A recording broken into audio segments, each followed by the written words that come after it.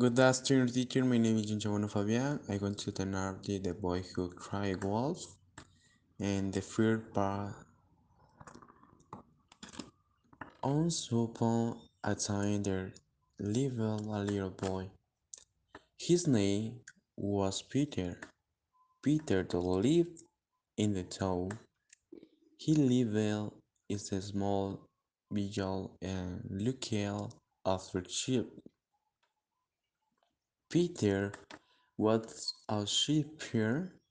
He thought it was a very boring job. Once a day Peter was very bored and he decided to play a joke on the people in the village. He ran down the hill and cried, "Wolf, wolf, help! Come, come quickly! Wolf, please help me!" The people were very busy, but they left everything and came quickly and ran to help Peter.